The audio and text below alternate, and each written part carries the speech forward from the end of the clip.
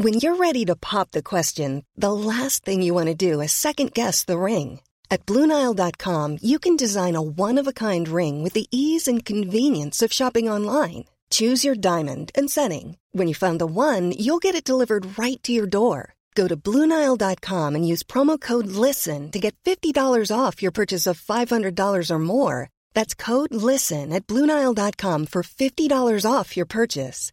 BlueNile.com, code LISTEN. Planning for your next trip? Elevate your travel style with Quince. Quince has all the jet-setting essentials you'll want for your next getaway, like European linen, premium luggage options, buttery soft Italian leather bags, and so much more. And it's all priced at 50 to 80% less than similar brands. Plus, Quince only works with factories that use safe and ethical manufacturing practices. Pack your bags with high-quality essentials you'll be wearing for vacations to come with Quince. Go to quince.com/trip for free shipping and 365-day returns. Spurs in full cry here.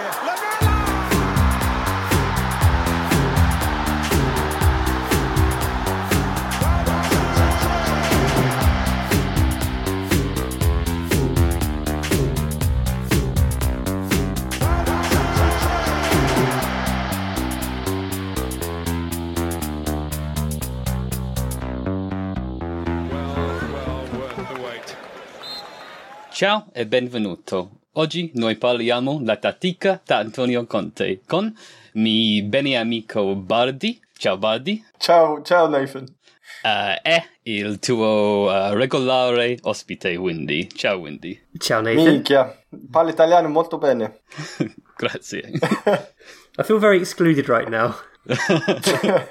Let's switch back to English. Let's be inclusive then, Windy.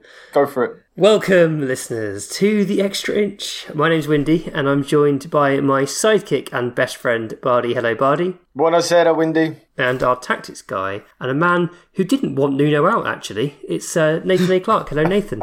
I did, just like not in such a rush. I was like, Nuno when it's convenient, but I think that's kind of actually has been what's happened. Yeah. Oh, yeah, for sure.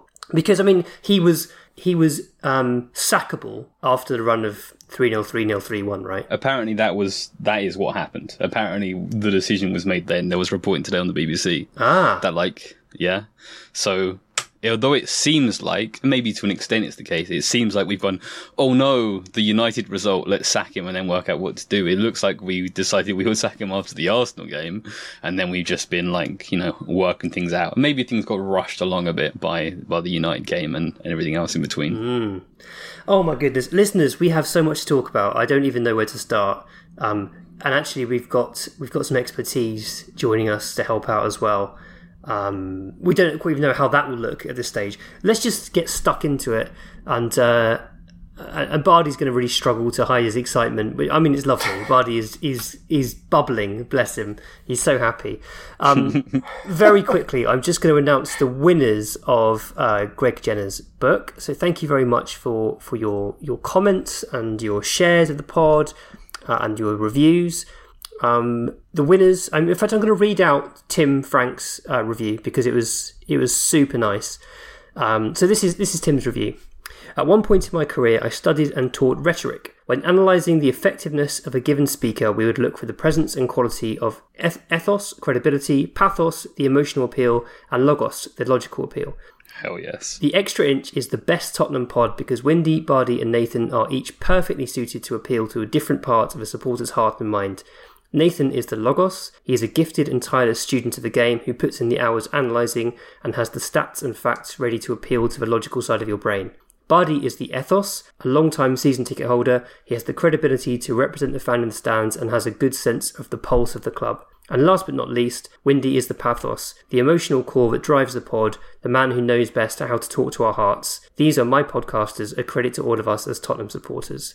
Tim's just the nicest man. Do you know, Tim is actually the nicest man. He does a birthday message. Every time there's someone's birthday in Discord, he sends like a personalised, lengthy message to them, and it is so sweet. It's so endearing. And he thoroughly deserves his copy of the book.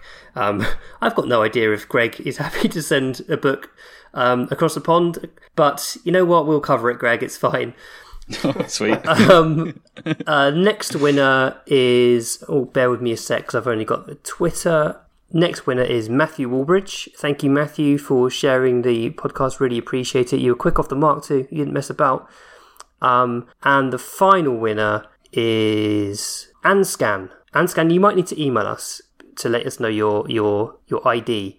Anscan's review on iTunes was, how do Windy and Bardi stay so upbeat in the face of severe Spurs mediocrity? Luckily, Nate maintains his dour outlook at all times, but then comes up with tactical analysis to suggest it's all fixable. One of the best Coys pods around, honestly, not kidding. Ask a historian. Very nice. Anscan, if you could email us, podcast@theextrainch.co.uk, send us your address and your name.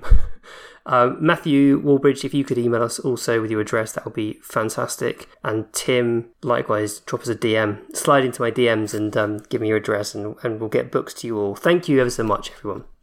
I also want to give a shout out to Beers from the Lane. So this is a company that's making Spurs beer mats. I'm gonna hold up an Aussie's Dream beer mat to Nathan and Bardi now. Oh, nice! That's a nice one. It's cool, isn't it? It's really cool. And then I'm going to show you. There's so many good ones. Okay, this one's good. The nice one, Sunny beer mat. Lovely. Also very That's cool. a good one. This one's a little out of date. The Super Nuno. Oh no! bin. I'm gonna bin that one off, I think. What else we got? There's so many good ones. King's Lager. Nice. Yeah, Just thinking about all those Nuno beer mats. I was on the Spursy pod last week, and we were a bit Spursy pod, and we were talking about merch that Tottenham have printed after reaching a final or something, and that Nuno beer mat is going to go in the garage lockup somewhere with the Champions League winners 2019 t-shirts. Lovely stuff. So these are really good. They're really good quality. I definitely recommend them. So it's Beers from the Lane, all one word, on Instagram or on Twitter, and yeah, give them your money because they're good fun for your bar area at home. Where to start, Bardi? I mean, you are absolutely buzzing at the prospect of Antonio Conte becoming our manager. But do you think first we ought to address Nuno leaving? I think so. There's a few things which there was a few alarm bells when the team sheet came out, and I guess that's sometimes I'm a big fan of MasterChef. I love MasterChef. Of course, you do.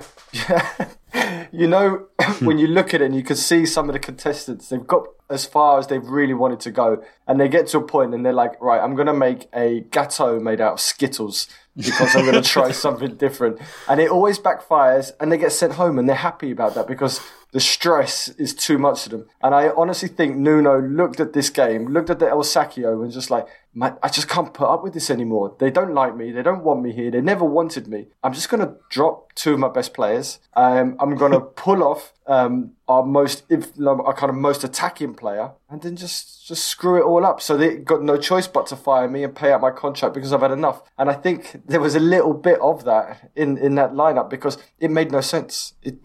Even in terms of resting and rotation, you can't start GLC Lo Celso against Burnley and then start him against Man United and keep Ndombele out of the team. It just doesn't make any sense, Windy. So I think he was asking to be fired. So I send around a weekly email to the ex-subs. So we'll do it on a Saturday morning normally.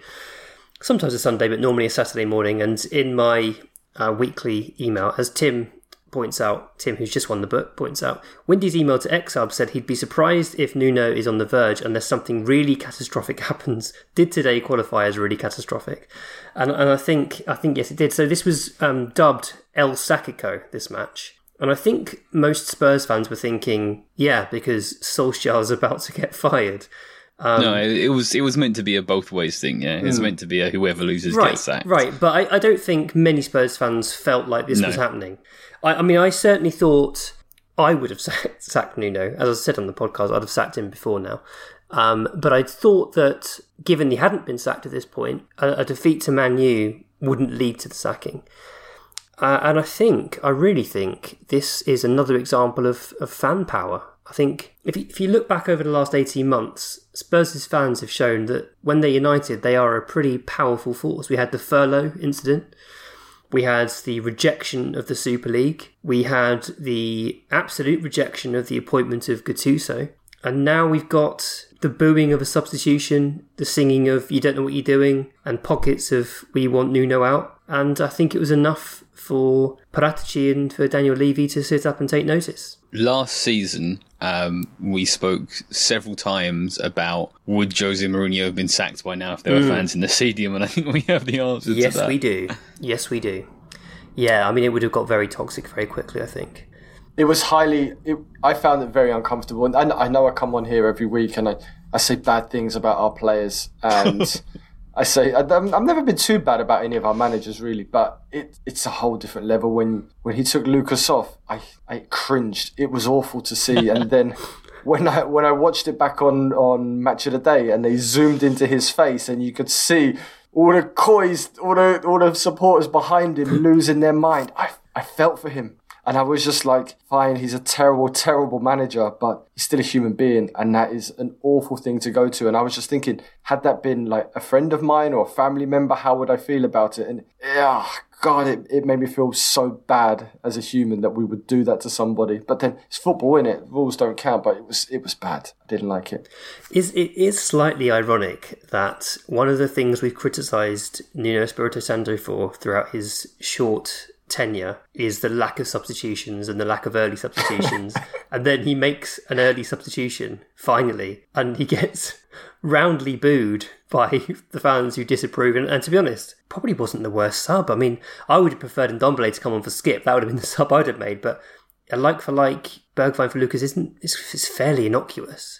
I mean, the problem was, I don't know if this was picked up on TV, but in the stadium, there was a general kind of hatred towards Lo Celso. There was a lot of feeling that he wasn't doing anything. And I know there's probably stats out there, and you've already mentioned a few of them, Windy, that kind of back up that he had a good game. But in the flesh, he did seem to be doing nothing and kind of destroying attacks. And there was a general vibe around what is he doing on this pitch and why are you taking off Lucas and not Lo Celso and putting on Ndombele. I think that was a big problem.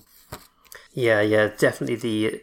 I mean, leaving Ndombele on the bench in the first place, as you've already pointed out, was a huge error of judgment.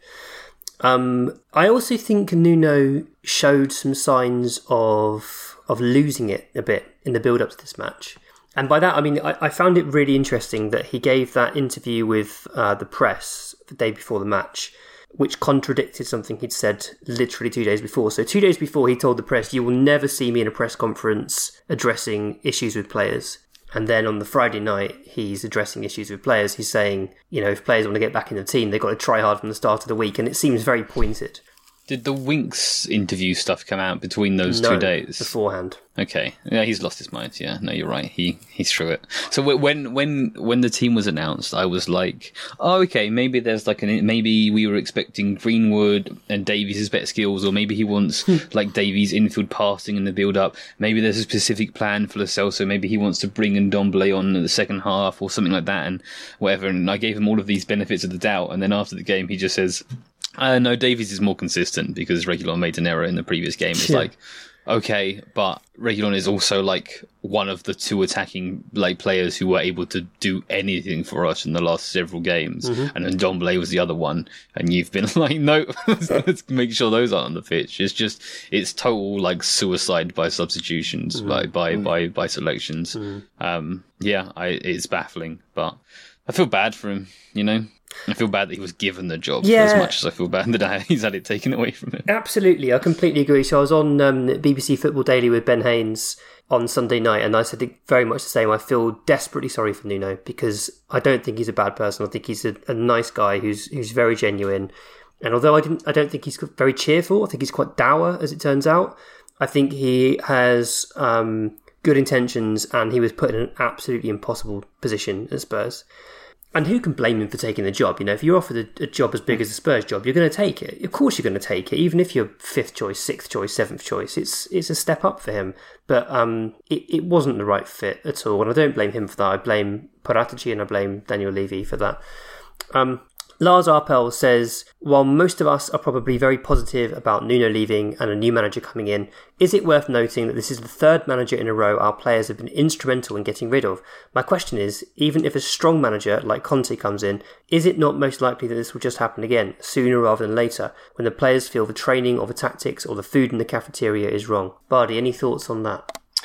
For sure, there's players are responsible for this because there were some individual errors, of course, what Jose liked to protect himself with. But there are errors happening on the pitch which the manager doesn't have control of. But like we talked about many times, I don't think he had a method to get out of this. He didn't have a formation that suited the players he had. And there was clearly no structure to how we were playing. It was very lapsadaisical. It was very, this is what I'm going to do, try and embrace chaos, hope the other team allows us to do that. But on the whole, there's some decent teams in the Premier League and they won't allow that to happen. They won't be as open and as willing dance partners as Newcastle were. And ultimately, that's what cost him. He was unable to build a team. I don't know if we want to talk about Conte now, but I think Conte has a very set way of playing and he will train those players and coach those players and repetition. This is how we play football, and he will train them in that way, which will make which will mask their failings. Is probably the best way to put it. And that's why I'm quite kind of confident about this. And I do agree some of the players aren't as good as we think they are. Højbjerg, for example, but I have faith that Conte can squeeze something out of them. There's a massive change there, isn't there? Nuno, who leaves attack up to improvisation and players essentially doing what they feel is right in the moment. Whereas Conte, his attacks are quite mechanical, very effective, but they're quite mechanical, and you sort of know what's going to happen. You're just unable to stop it. Extremely mechanical, and I think will the players get tired of his training? Like basically every Conte team eventually gets tired of his training because it's the same drills over and over again. It's the same patterns, cones and patterns, and that's great. 18 months, that's brilliant, and he typically wins the league during that time. And then the players start to fatigue of the same, like not physically fatigue, but like emotionally, because it's like factory work. It's boring, and players are children.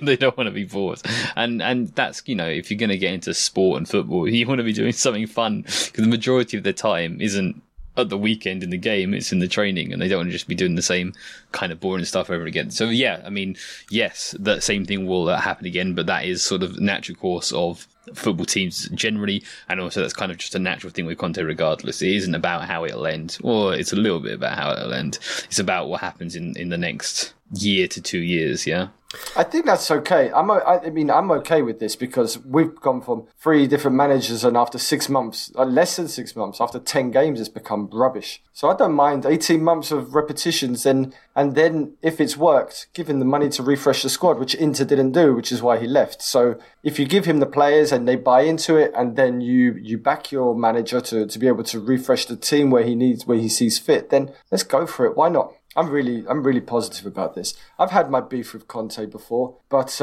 and I think if people might even go out, and I know Alex from Bristol will probably scroll through, do a Twitter search and look for my beefs with him.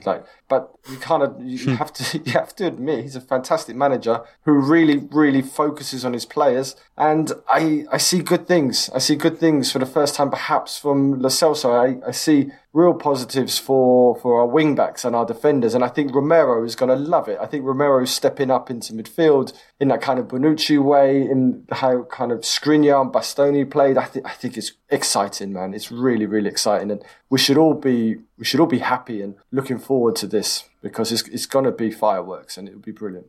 And if it's not, it's going to be rubbish, but it will still be brilliant because it will be fireworks. Yeah.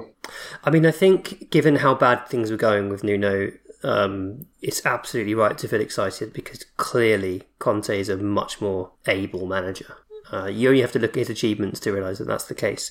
And I think Nathan's right to have some reservations, but I mean, let's just go back to Nuno briefly. So Sky Sports flashed up this data on Nuno, and it's not just, I mean, it's both ends of the pitch with struggling. So with our 9 goals, that puts us 18th in the Premier League. We failed to score in 4 matches, that puts us 18th. Only 103 shots, that's 19th in the Premier League. I guess Norwich would be bottom. 71 chances created. I mean, that's just absolutely absurd when you've got players like Son and Kane and Ndombele on the pitch. Defensively, we consider 16, which puts us 16th. In terms of expected goals per game, we're 14th. Distance covered per game is an interesting one, because so distance covered per game is something that comes up time and time again under Nuno, and it's brought up as if the players aren't trying for him. But I think actually it's more about the style of play that he's electing to run out. Definitely. That puts us 20th on 99 kilometres. And then we've been defeated by 3+ goals in 3 matches, which puts us 20th. I mean, these are absolutely shocking statistics for a club of our level. And it's no wonder, really, that Levy and Paratici have pulled the trigger and said enough's enough. We've got to make a change now. We can't carry on like this. We can't let this slide any longer. And I do feel that Conte, I think he can get us 4th this season. I really do. I mean, I think I've seen Conte interviewed talking about Harry Kane before, and how he basically said, "I'd love to get hold of Harry Kane." That's basically the long and short of it. And he was saying things like he'd like to get him in the box. He wants to get him in the box as much as possible, and that's music to my ears. I want Kane to be having shots in the box, and if Kane's having shots in the box, we're scoring goals because he's an absolutely elite finisher still, despite any decline. And I feel excited that Conte can not only organise a defence, which to some degree Nuno has to some degree, but I think he can get more out of our attacking players as well. And although Conte wouldn't necessarily be my first choice, I feel optimistic that he can drastically improve the standing of this team currently.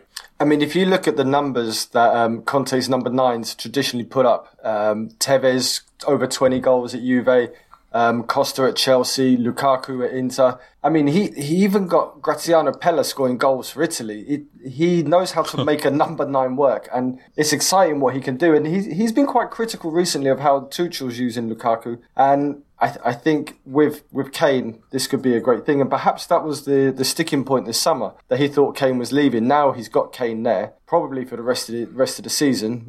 He gets to work with him, and hopefully he can do some amazing things. What's going to happen is Conte's going to come in. We're going to play good, effective football. We're going to pass the ball to Harry Kane. He's going to score a bunch of goals, and then the whole narrative will be, wow, now a big name manager has come in and Kane is motivated to play for Spurs.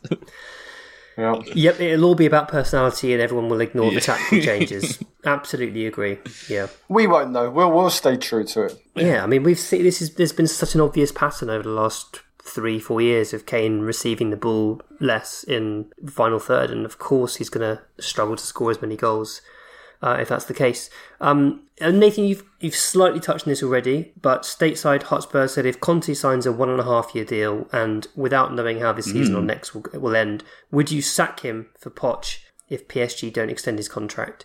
Do you still view Conte as a placeholder like we did with Nuno, or would you like to see Conte get longer than normal? Conte's a different kind of placeholder, right?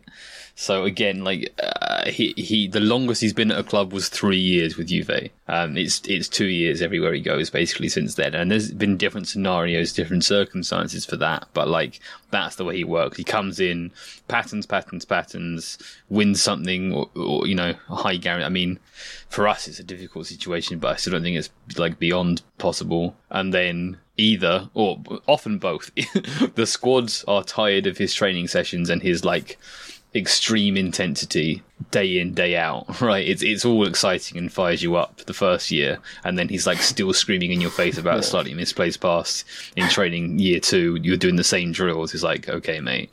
Yeah. And at the same time, his demands to Daniel Levy of all people will be to spend £200 million in the summer. Right, so it's guaranteed to burn and crash. But again, it's about what happens before that. And it is a bit of a funny thing that it's we tried to sign him in the summer when the window was open and we couldn't agree on terms. And now the window is literally closed. And he can't quit because we haven't bought certain players before the end of the window. we're gonna sign him now, I did want to ask you about that. And Bardi sort of touched on it and said that perhaps it's because he's got Kane until January, but that's only a couple of months away though, isn't it? Right. So what do you think's changed, Nathan? Why do you think he's joining now and he wouldn't join in the summer? Yeah, I mean, I think Bardi's guess about Kane is a good one. If we said to whoever we were talking to, we can't guarantee that Kane will be here at the end of the summer. It depends what bids come in. We have a price, and if City meet it, then he'll go. And then that bid hasn't come in, and he stayed. So yeah, you're working with Kane till at least January, but you would imagine until the end of the year. Maybe he's happy with the moves we made over the summer. I think that he should be. Maybe we have just gone, oh shit, We need to get a good manager in immediately. You know how we only offered him this much in terms of wages and this much in terms of budget last summer. Let's just go all out. We've got to get our man and broken open the purse strings and done things that way.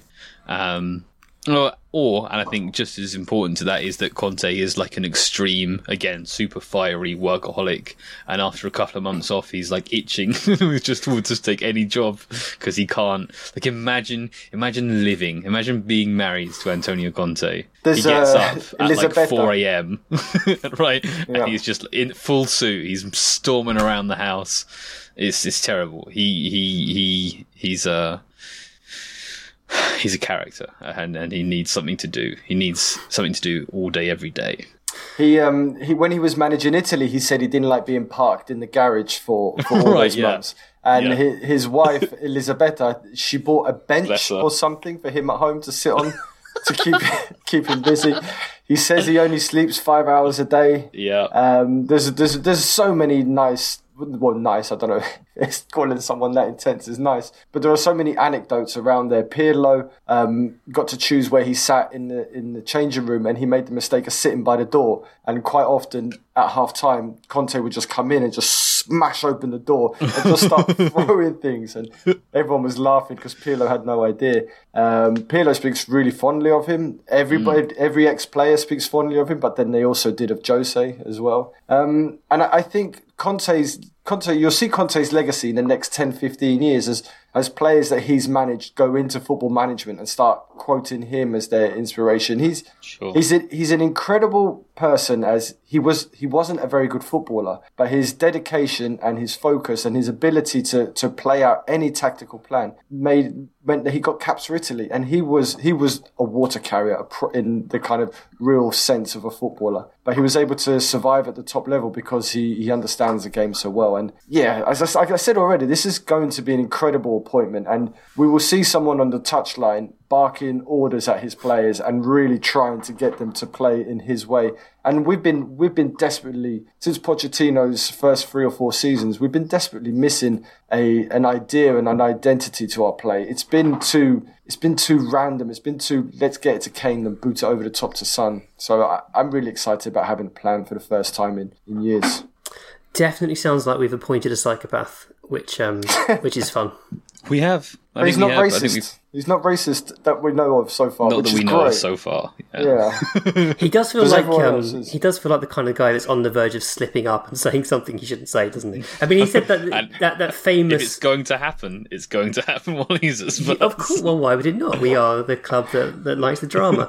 There's that famous interview he did with Thierry Henry where he basically says, if players aren't on board with his plan, he'd prefer to kill them. And I imagine, Bardi, you make the point that players speak very fondly of him, and I've heard players speak very fondly of him as well. He seems one of those guys that's beloved by the players that love him. But I imagine there are a lot of players that didn't like him so much, but are scared to say so because he's terrifying. Well, there's loads of players at Juventus that lasted 2 days or lasted 2 training sessions when he first went. I don't know if you remember the Dutch winger, Elia, I can't remember his first name. Like, it was a big promising thing that Juve spent a lot of money on, and he had a couple of sessions with Conte and he booted him out. There's been stories of Simone Pepe he turned him into kind of a wing back, and he said, Simone Pepe said, Conte has a bat with nails in it, and that's what keeps me running because I'm scared of him. But yeah, he won't accept slackers. If you're not committed to this, then you're done. I think we're going to find out, again, like with the whole Harry Kane narrative, that some of the players who are assumed to be slackers are actually going to love working under Conte, again, for the first year and then not so much, and really come to life. Some of these players who are considered to be lazy dossers or whatever. So let's talk about that. Stain Spurs says, do we see any surprising returns if Conte is appointed? Thinking about Winks, Sanchez, etc. And I will openly admit at this point that I only know Conte's Chelsea. That's all I know of him. I barely watched any of his other teams. So I mean, if you know Conte's Chelsea, you kind of know Conte's career. Okay.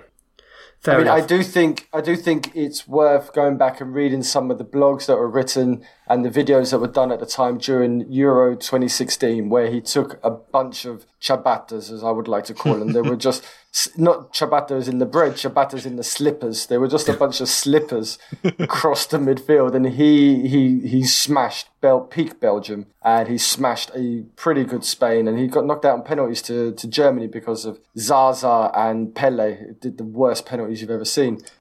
He had them playing in a really impressive way, and that's the worst Italian football team there's been since the 1950s. And if he can get them playing in a coherent way, then I think he can get something out of Winks, even definitely something out of Sanchez. So I do think all the players will start fresh, and they've all got an opportunity here to impress. And if they buy into him and listen to him and follow his lead, then I think they can reinvigorate their careers for sure. Nathan, any players that spring to mind? Yeah, I mean, I don't know about Davinson and Winks necessarily. It depends who you consider to be out on the fringes. I think that he won't like Winks' defensive awareness or lack of physicality. I think Davinson maybe, but he'll like Davinson's recovery pace, but then he might also see that in Tanganga and go with that. For me, I think it is, it's not necessarily a back three, by the way. People think that is absolutely locked on. Yeah, we're thinking 3-5-2 mainly, aren't we? Yeah, he does have a thing where he likes to try out a 4-4-2 or a 4-2-4, whatever, for a brief period of time. Like he did at Chelsea, he has done elsewhere, and then like reverts to the three at the back, which he did after again with Arsenal. But if we are thinking of back three, I think Romero, Dyer, and then depends like how he feels about the left side, whether he wants to go Rodon to have someone who's going to be comfortable on the left, or whether he wants Romero on the left, Dyer central, and Tanganga as the right-sided centre-back as his more sort of like Aspilicueta-esque centre-back / full-back type character. So I don't see a Davinson in there, really. I don't think he's not going to want Davinson as one of the wide centre-backs because there's too much sort of ball-carrying responsibility there. I guess he could be the central centre-back. Thing is, people talk about Romero because Romero played central centre-back for Atalanta. He can't play central centre-back for any other team who's ever existed, right? In the Atalanta setup, the central centre-back is the one who pushes up from the middle and attacks the midfield. No one else defends in that way, and so he won't play. I really can't see him playing central centre-back because it's just like, if he's your last man and he will always dive in, you're asking for chaos. So I think Romero is a wide centre-back, I'm pretty sure. Yeah, I can go along with that.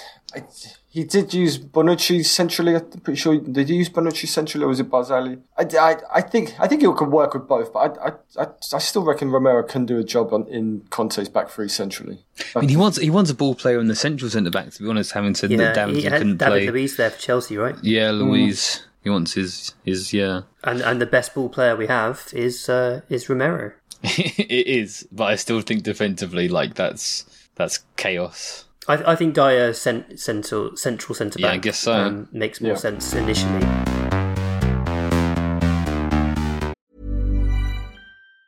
This Mother's Day, celebrate the extraordinary women in your life with a heartfelt gift from Blue Nile. Whether it's for your mom, a mother figure, or yourself as a mom, find that perfect piece to express your love and appreciation. Explore Blue Nile's exquisite pearls and mesmerizing gemstones that she's sure to love. Enjoy fast shipping options like guaranteed free shipping and returns. Make this Mother's Day unforgettable with a piece from Blue Nile. Right now, get up to 50% off at BlueNile.com. That's BlueNile.com. Many of us have those stubborn pounds that seem impossible to lose, no matter how good we eat or how hard we work out. My solution is PlushCare.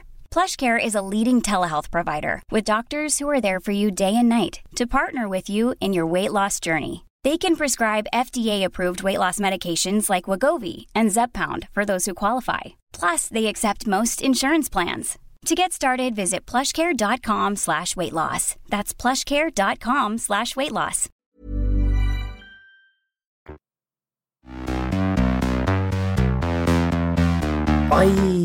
I worry a little bit about our current fullbacks, who I really like as wingbacks. I'm not sure that Reguilon or Emerson Royal are suited to Conte wingback roles.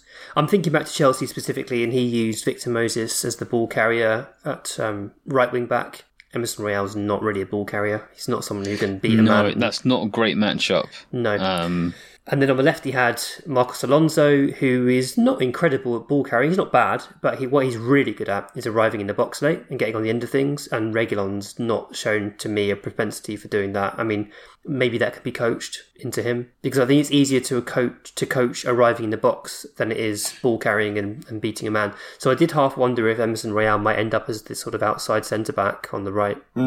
I think that's an interesting shout. I was just thinking the same about Emerson. He's a good defender. I think he could play that role. I also think Reguilon is good enough and young enough to adapt his game and to fit into the system. I have no worries about that there. Right wing back is a concern for sure. Well, so I'm not sure. You could argue that in some ways a more suited fullback is Matt Doherty, but he's been absolutely hopeless for us so far. And so you sort of think, well, there's no way back for Doherty at this point, but he does arrive in the box really effectively. Yeah, which is very Conte. But again, like with Winks, it's like, yeah, I see what you're saying in terms of like profile, but in terms of like his ability to like be aware of space, and which I mean, I still like when I watched the tape on Doherty, I thought, yeah, he seems to be aware of what's going on around him, but he just hasn't looked anything like that at all at Spurs. So, I mean, I wouldn't put any eggs in the Doherty basket, I'll tell you that. Yeah. So that's, wing backs is a slight area of concern. I mean, I do think Sessegnon has some potential for a Conte fullback. Again, not a great ball carrier, but really, really good at timing a run into the box and popping up at the right time and getting on the end of things. So I think that's something to watch. But I think you make a good point, Nathan, that perhaps he will start with a back four like he did at Chelsea and go from there, because our back four is fine, I think. I think it's been pretty effective this year. It's what's ahead of it that's been the issue. If you played a back four, you're saying it'd be 4-2-4, and then presumably what would the midfield two look like? You want, a playmaker and then a runner? And who would that be in our squad? Well, so there's a lot of talk about Dele right now, and his shortcomings in terms of developing his weaknesses. The idea that he's lazy is a total myth, because his defensive output for attacking midfielders is like basically the best in the world. But I just think Conte wants late arrivers. Yeah, he wants a goal scoring midfielder. He wants one goal scoring midfielder. So I mean, Dele's only real competition there is Lo Celso. I envision Skip or Højbjerg, probably Højbjerg, Ndombele and Dele as the midfield three, with Ndombele sort of being the only person with license to invent unrehearsed moves, and Dele arriving late in the box. It's really interesting. And then Son and Kane up top, obviously.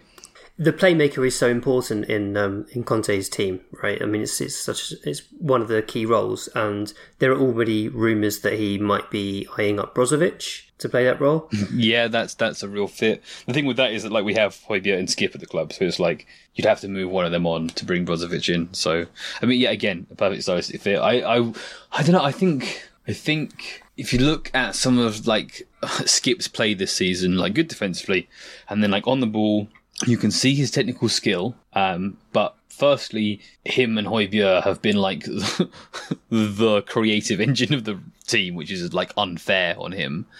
But the sort of big mark against Skip is he takes the ball, takes a touch, looks up, thinks, makes a decision, plays the ball, and by then the pass has been closed off or he's been tackled or whatever. And I think that if that is automated, if that decision is made in advance for him, that could be a really good mix. So having said, having lent towards Højbjerg because of his his own fieriness and the way that matches Conte's personality, I think Conte could really develop Skip in an interesting way. Yeah, same.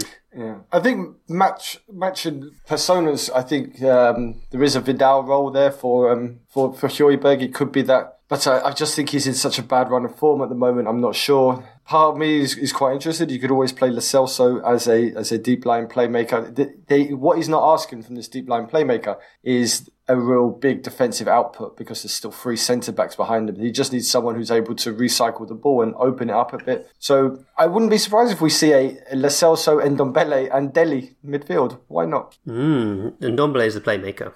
Yeah, I mean, that's something Nathan's been calling for a while. So Dele's got the legs to play the Barella role for sure. Yeah, and to be fair, Højbjerg and Skip have both played as a box-to-box 8 in their past as well, so we have options there.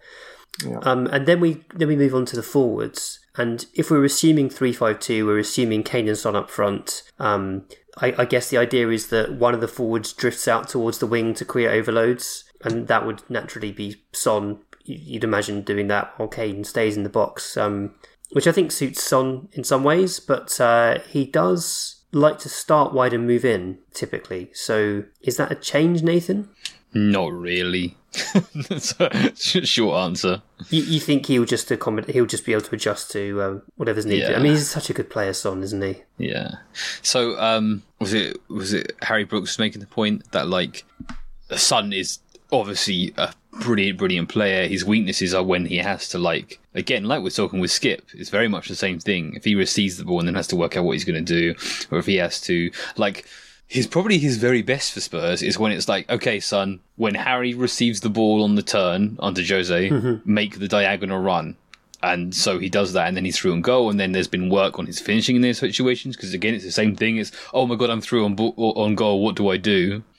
Whereas if you look at like his ridiculous finishing rate from like wide and long angles and all that kind of stuff, there's limited thinking involved. It's a very sort of improvisational kind of player, and I think that again that micromanagement really suits him. That here's what you do, like, and it's going to be something similar, right? Every time Kane receives the ball in the hole, you run him behind. If Kane makes this run here, you go link up and just play a first time pass back to a centre mid, that kind of thing.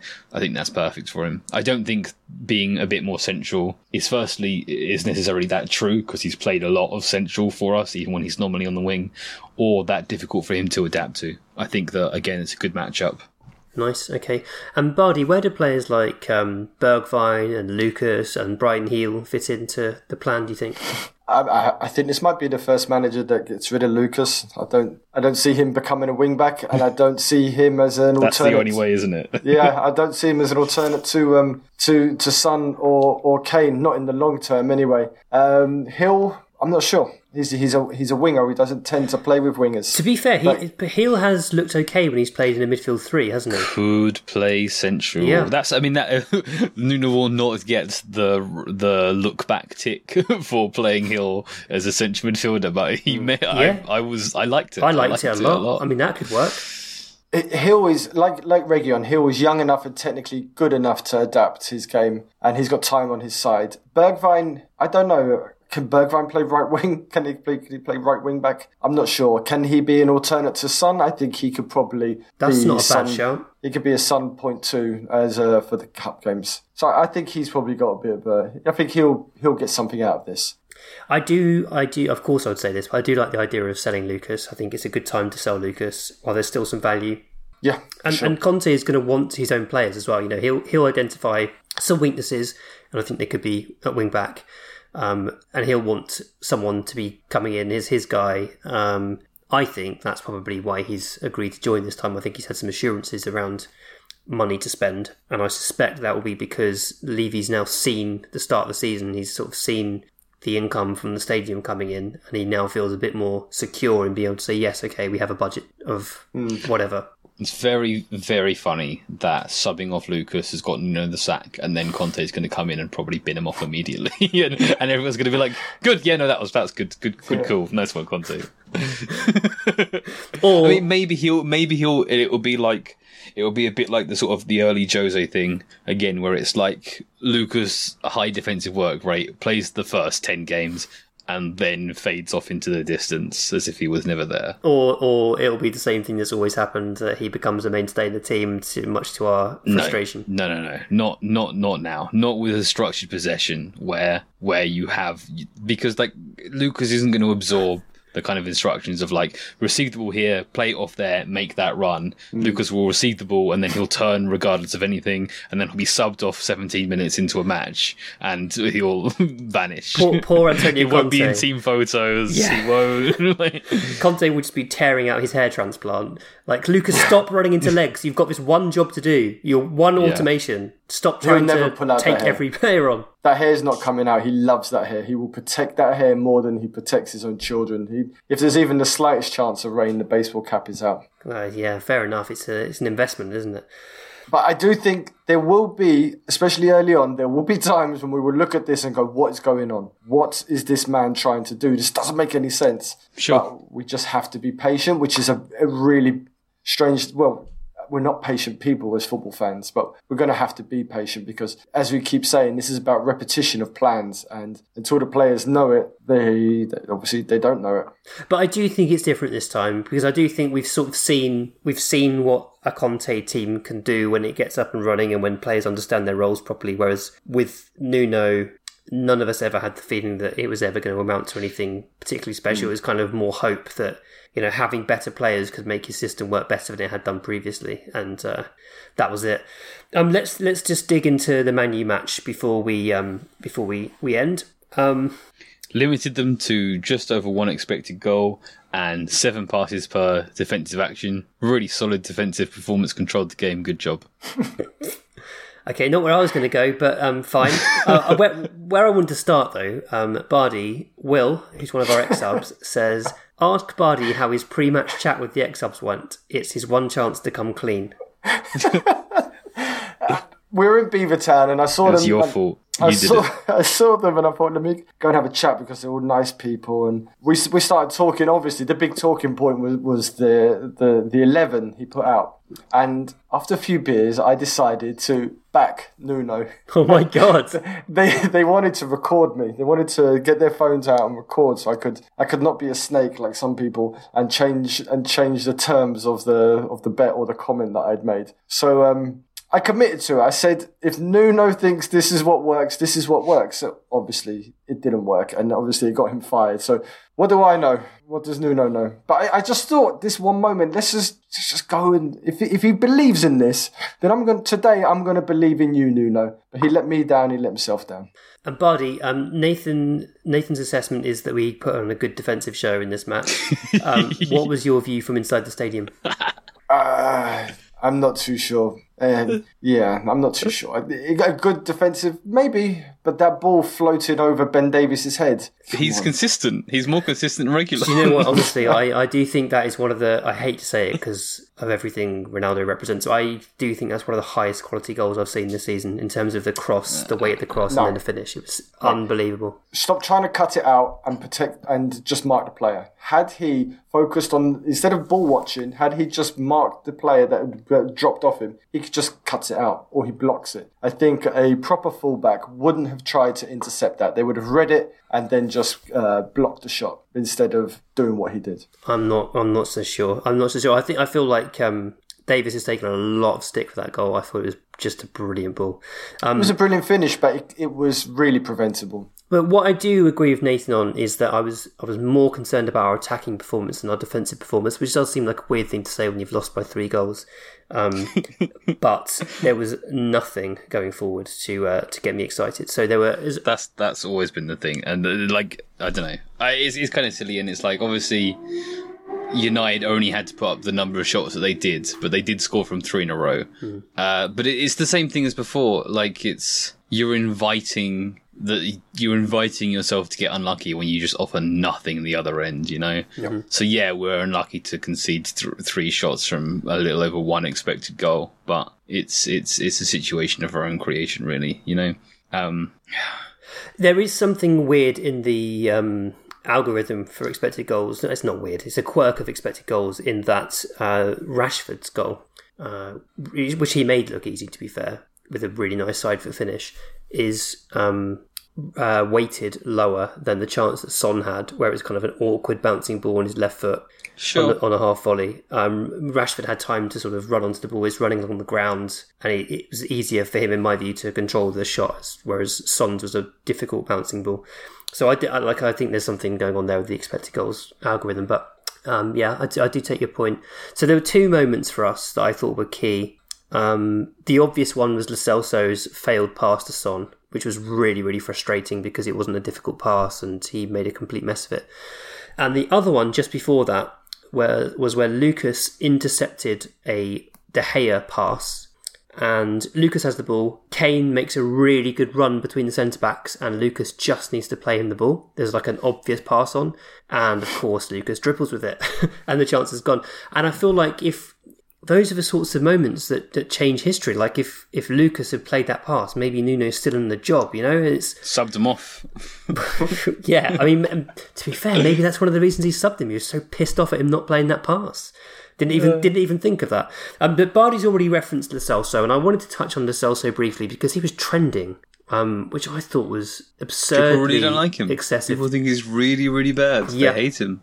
People think he's really, really bad. So Bardi and Alex from Bristol were hating on him in our WhatsApp group, and I get it. Like, I understand the rationale, and it's frustrating when a player's been brought in as a supposed attacking midfielder and isn't delivering a lot of goals or a lot of assists.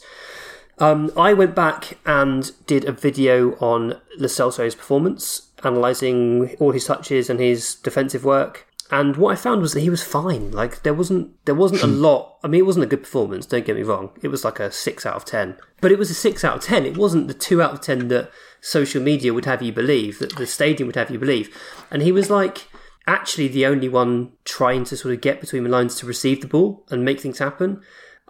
He created our best chance, which was Ben Davis's header from the corner, which he took off Romero's head. Another annoying thing that happened. Wait. You can't count taking the corner as creating a chance. Is that a thing? Yes, can we do that? It's a chance created. Yeah. Okay. That gets counted. Okay, fair enough. All right, I didn't realise that. No, I mean, I thought Lo Celso was not spectacular, but definitely no worse than anyone else on the pitch. The problem is Lo Celso came in for Ndombele, so there's a weight of expectation upon him that he's there to do Ndombele's job, but do it better because Ntanga's been dropped, and he didn't. He did a middling impression of Pochettino Winks. That's what he did. I mean, he was fine because we were so bad, but that could have been Harry Winks out there from a few years ago. And that's the problem with it. There's a weight of expectation for whatever reason, the money and everything else, and the money we paid for him, who he replaced, his role in the team, and there should have been more from him, and there wasn't. And it's been a few years now, and I know there's issues with this signing and everything else, and the churn of managers, but it wasn't a good performance. And in the stadium, there was hostility towards him, but then there was hostility really towards everybody. I think only maybe Son and Romero were the only guys that didn't really get it. That's really interesting. And Kane got a hard time from the crowd as well, didn't he? There were lots of moans and groans. Yeah, because the problem we know, when Harry Kane isn't fit, he looks like a pub player just because of the way he moves and everything else. And there's a whole narrative around Harry Kane doesn't give a shit and our players don't give a shit. And the fans were pissed off yesterday. And as they were like filtering out the stadium, there was for the first time in a long time at Tottenham, there was something in the air where it was just like, it could spark off here. Something could happen because people were that angry. Yeah, especially those that left early. There was a proper fury in the air, and it's strange. Sometimes it's always very interesting to be somewhere when it's come to an end. And yeah, Levy knew there was no way back from this. Even who we got midweek, Vitesse, beating Vitesse wouldn't have saved Nuno's job. It'd gone too far.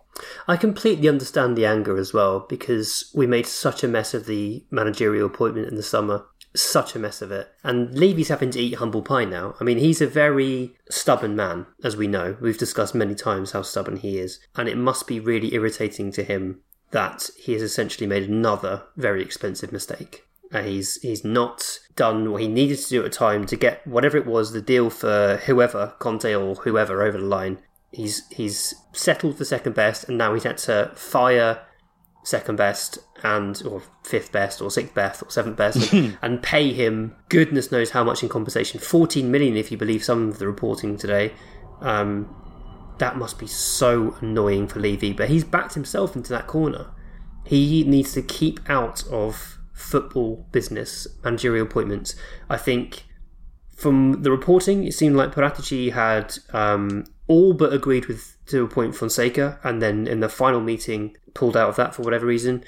You know, with that happening, they needed to focus on their strategy and go with a similar appointment to Fonseca, not go against that and appoint Nuno Espirito Santo. It's completely the opposite. I mean, and so I get it from the fans' perspective. I completely understand why fans who've witnessed the Mourinho tenure, which was miserable, and they couldn't even vent their frustrations at the stadium, then seen this awful managerial saga over the summer, then witnessed the start of this season with some early signs of progress followed by some absolute thrashings at the hands of our rivals. And then, you've got the Kane saga on top of that as well. I mean, goodness knows how much latent frustration there is in our fan base. And so it was going to get directed at someone, and it definitely feels like Nuno's taken the brunt. But Bardi, what I'm interested in is, did you stay until the end? Because I know that there were some players who stayed and clapped the fans. I stayed in the stadium until the end, but I didn't stay in my seat until the end. No, I went to the bar. Son and Kane and Dyer and Lloris apparently were stayed out till the end, and went to give the fans a good old clap. And I thought that took some bravery, I think, to sort of face up to what was a calamitous result. And I was interested in knowing how that was received in terms of Kane applauding the fans, given that he'd been moaned at throughout the game. There was a really good atmosphere pre-game. There was a sense in the crowd that we could do something. That translated into the first 15, 20 minutes of the match, where there was a nice buzz going around. But that goal they scored, and the way they scored it, really did kill the vibe. And then the way they scored their second goal, the fact that it was just so easy and they didn't have to do anything, and they scored the goal, that really ruined it. And that's when it started to turn a bit toxic. I love me some Romero, but his defending for the second and third goals left a lot to be desired, and I don't think Conte would stand for that. I mean, when you've got three players, the quality of Cavani, Ronaldo, and I think who was the third one? Fernandes, maybe, running at two backpedaling centre-backs, the centre-backs are never going to come out looking well in that. That's always going to be a goal, because just the kind of numbers versus each other. What did you make of the Burnley game, Nathan? Man, who cares? Forget it. Forget it. We don't need to do it anymore. You've been listening to The Extra Inch. Thanks to Nathan A. Clark for production. Thanks to Bardi for being Italian. Thanks to Adam Gardner for the artwork. Thanks to David Lindmer for our intro music. You can find him on Twitter at DavyShambles and his SoundCloud DLindmer. Do check him out, he's great. Follow us on Twitter and Facebook at The Extra Inch. Email us via podcast@theextrainch.co.uk and subscribe via your usual podcast platforms. And if you do enjoy the podcast, consider leaving us a rating and review, that would really help.